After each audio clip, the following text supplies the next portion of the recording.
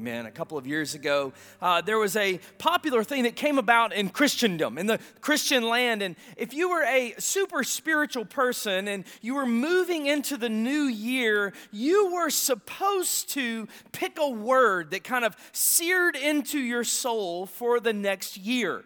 It was a word that you were supposed to pray that God was going to kind of give you a vision or give you a moment or kind of set you on some tracks for that year. And by no means am I mocking the fact that God could do that. By no means am I saying that is not an incredibly good practice. But what I am saying is that I was a miserable failure at it. I really was, and I don't know if it's just because of my personality, and I don't know if it's just because of one word for one long time and 365 days. I'm not really sure. I did really, really well on January 1st when the word hit me. I did really well on January 10th, but then came about January 15th, and I don't even remember what the word was anymore.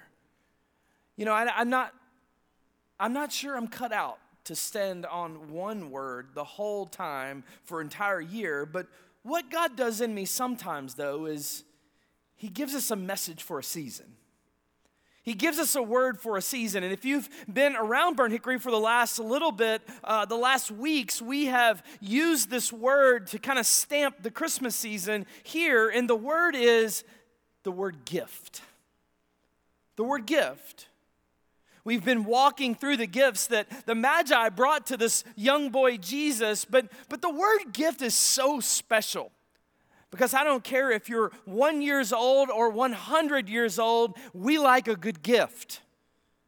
We like a good present. We like something given to us. And Christmas time, for some reason, and we know the reason, it's the season of the gift. You know, it's hard to think about Christmas and not think about this word gift. It's hard to think about Christmas and not think about just the fond memories of life.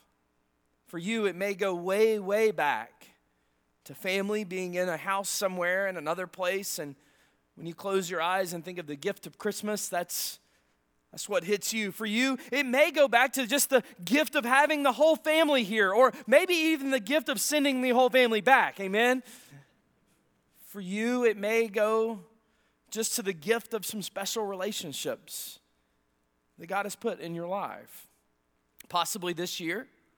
Possibly He's put them there for a very long time. For you, the word gift around this season, maybe this the gift of those seasonal recipes, amen, that we don't get the rest of the year. You see, this word gift really does represent this season that we're at. And we've been given this gift of a different season and a different time. And when you think about the Christmas season, there really is the gift of a different pace, isn't there? There's time, whether it be an extended time or even just those few moments of your time, that there's a different pace. There's different places, whether it's here or grandma's. There's different people, whether they are living with you most of the time or visiting with you. There's this difference of maybe even a different dress that you get to make fun of those sweaters or love those sweaters. There's different music. It's the only time of the year we can all agree on one radio station, no matter how old we are. You see, we've been given this gift of Christmas, and I started thinking about this gift over the last couple of weeks, and I love it because the gift of Christmas, it gives us a time to reset, and it gives us a time to refocus, and it kind of gives us just this time to recenter our lives, to kind of take the craziness of 2020 that it has dealt us and possibly just look to something that's bigger than us. But you know, the more I think about this gift of Christmas, the more I realize something, and this gift is not just my gift. And it's not just your gift. It's not just my family's gift, and it's not just your family's gift. It's not just this church's gift or this community's gift. And I got news for you. It's not just the gift for this nation. It's the gift for the world that we're celebrating. It's the gift that started all of this. And here's the thing. This gift, it's not a what, it's a who.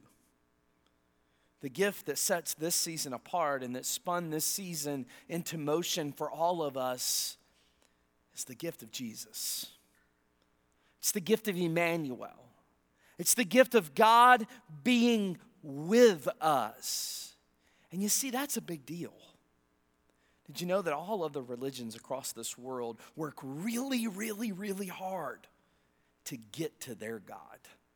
They work really hard to gain acceptance from their God. But listen, I got a secret. Our God came to us and gifted us with His presence. That's the season.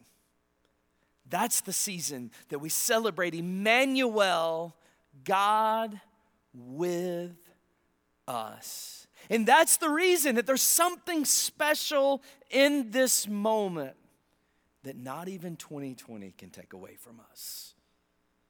In fact, it's so special. Let me just read it to you. Luke chapter 2.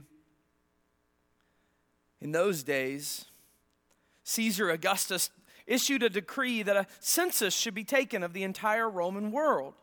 This was the first census that took place while Quirinius was governor of Syria, and everyone went back to their own town to register. So Joseph also went up from the town of Nazareth in Galilee to Judea, to Bethlehem, to the town of David, because he belonged to the house and the line of David. He went there to register with Mary, who was pledged to be married to him and was expecting a child. They were there. And the time came for a baby to be born. And she gave birth to her firstborn, a son, and she wrapped him in cloths and placed him in a manger because there was no guest room available for them. And there were shepherds living out in the fields nearby and keeping watch of their flocks at night. And an angel of the Lord appeared to them, and the glory of the Lord shone around them, and they were terrified. The angel said to them, "Do not be afraid. I bring you good news that will cause great joy for all the people. And today, in the town of David, a Savior has been born to you. He's the Messiah. He's the Lord.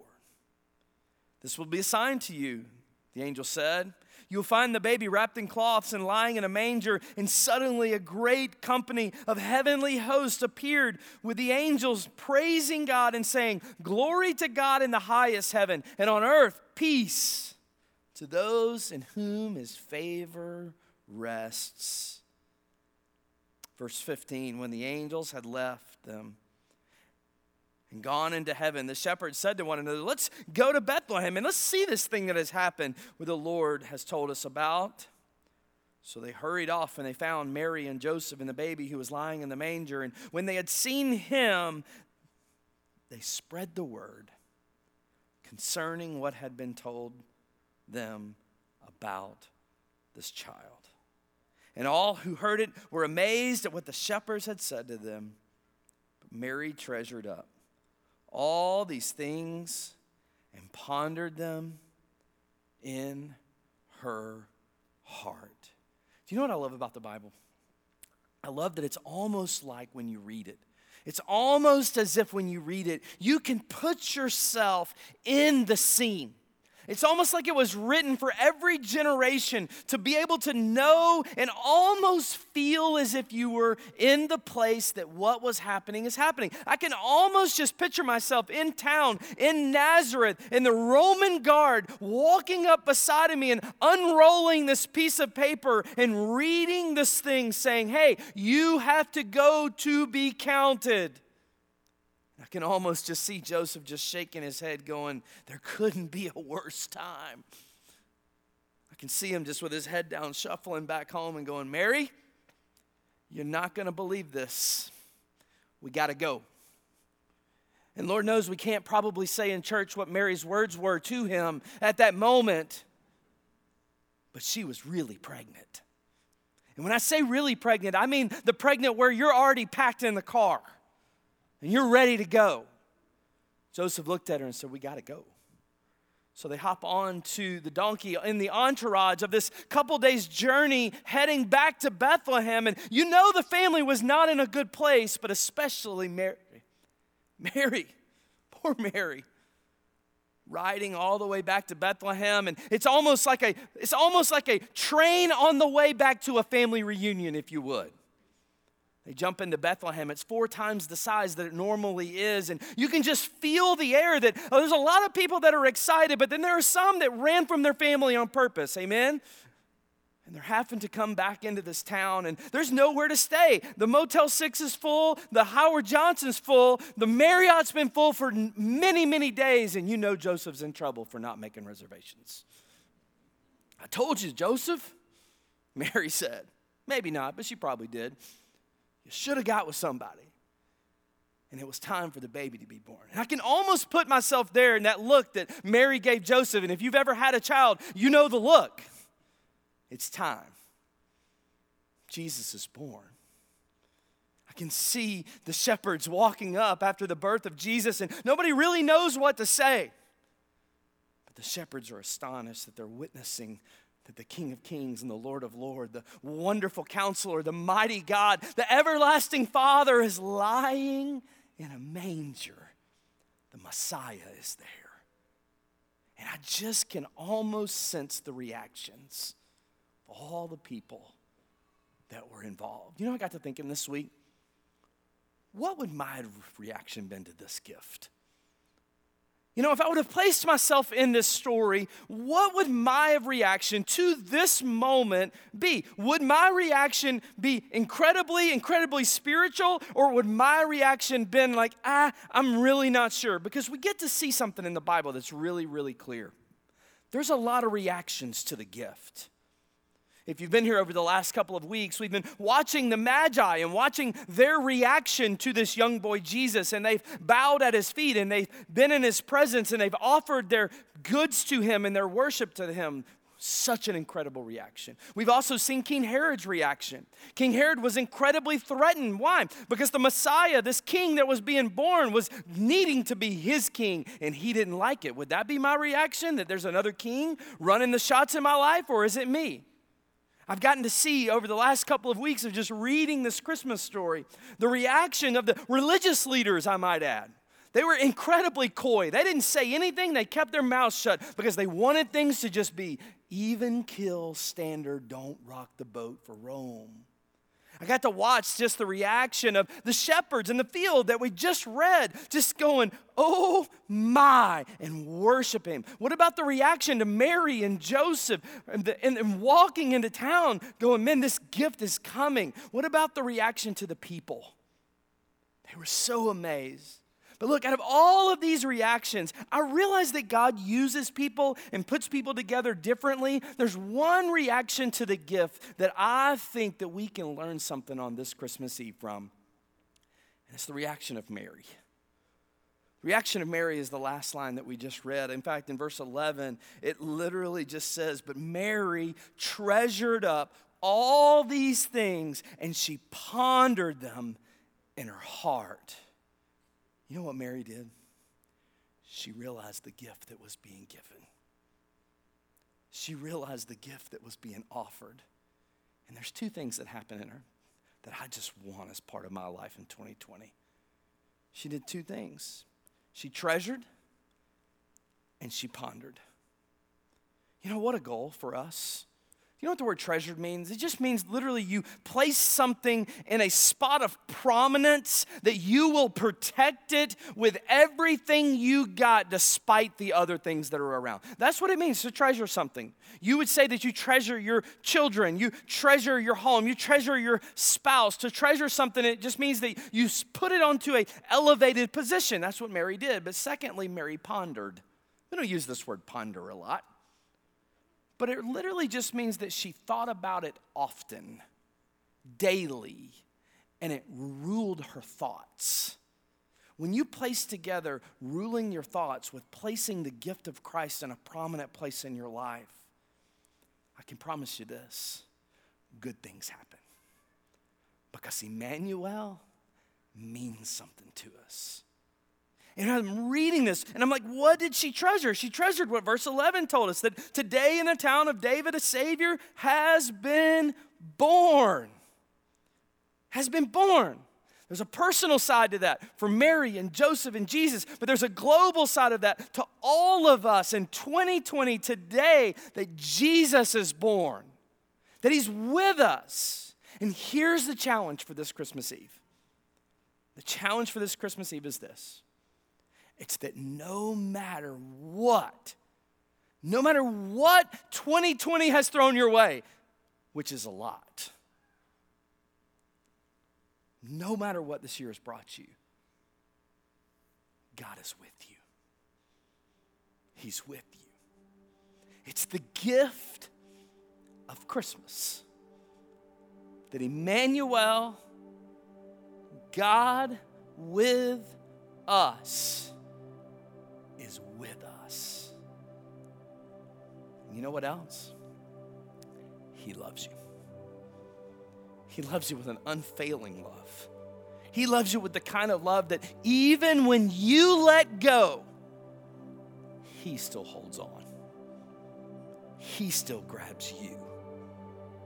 Hallelujah in the fact that we're not responsible for the power in the relationship. We're responsible for treasuring and pondering the relationship. That's the gift of Christmas. That's the gift we can all get around and celebrate. That's the gift that 2020 can't take this from us. No matter how many people come or don't come, no matter how distanced or not distanced, no matter how many sicknesses or deaths that we have, for us to live as Christ and to die as gain, because the gift of Jesus has been given to us and offered to us. Will you treasure it and ponder it? Emmanuel. Lord, today, God, I know that there is a heaviness in our culture. There is a heaviness in our land. There is a heaviness in families. There is so much pain and question and sorrow. There is so much that can drag us down. But today, Lord Jesus, allow us to ponder and allow us to treasure. Allow us to know that Emmanuel, God is with us. Thank you, Jesus. Thank you, Jesus. Thank you, Jesus. And it's in your holy name we pray.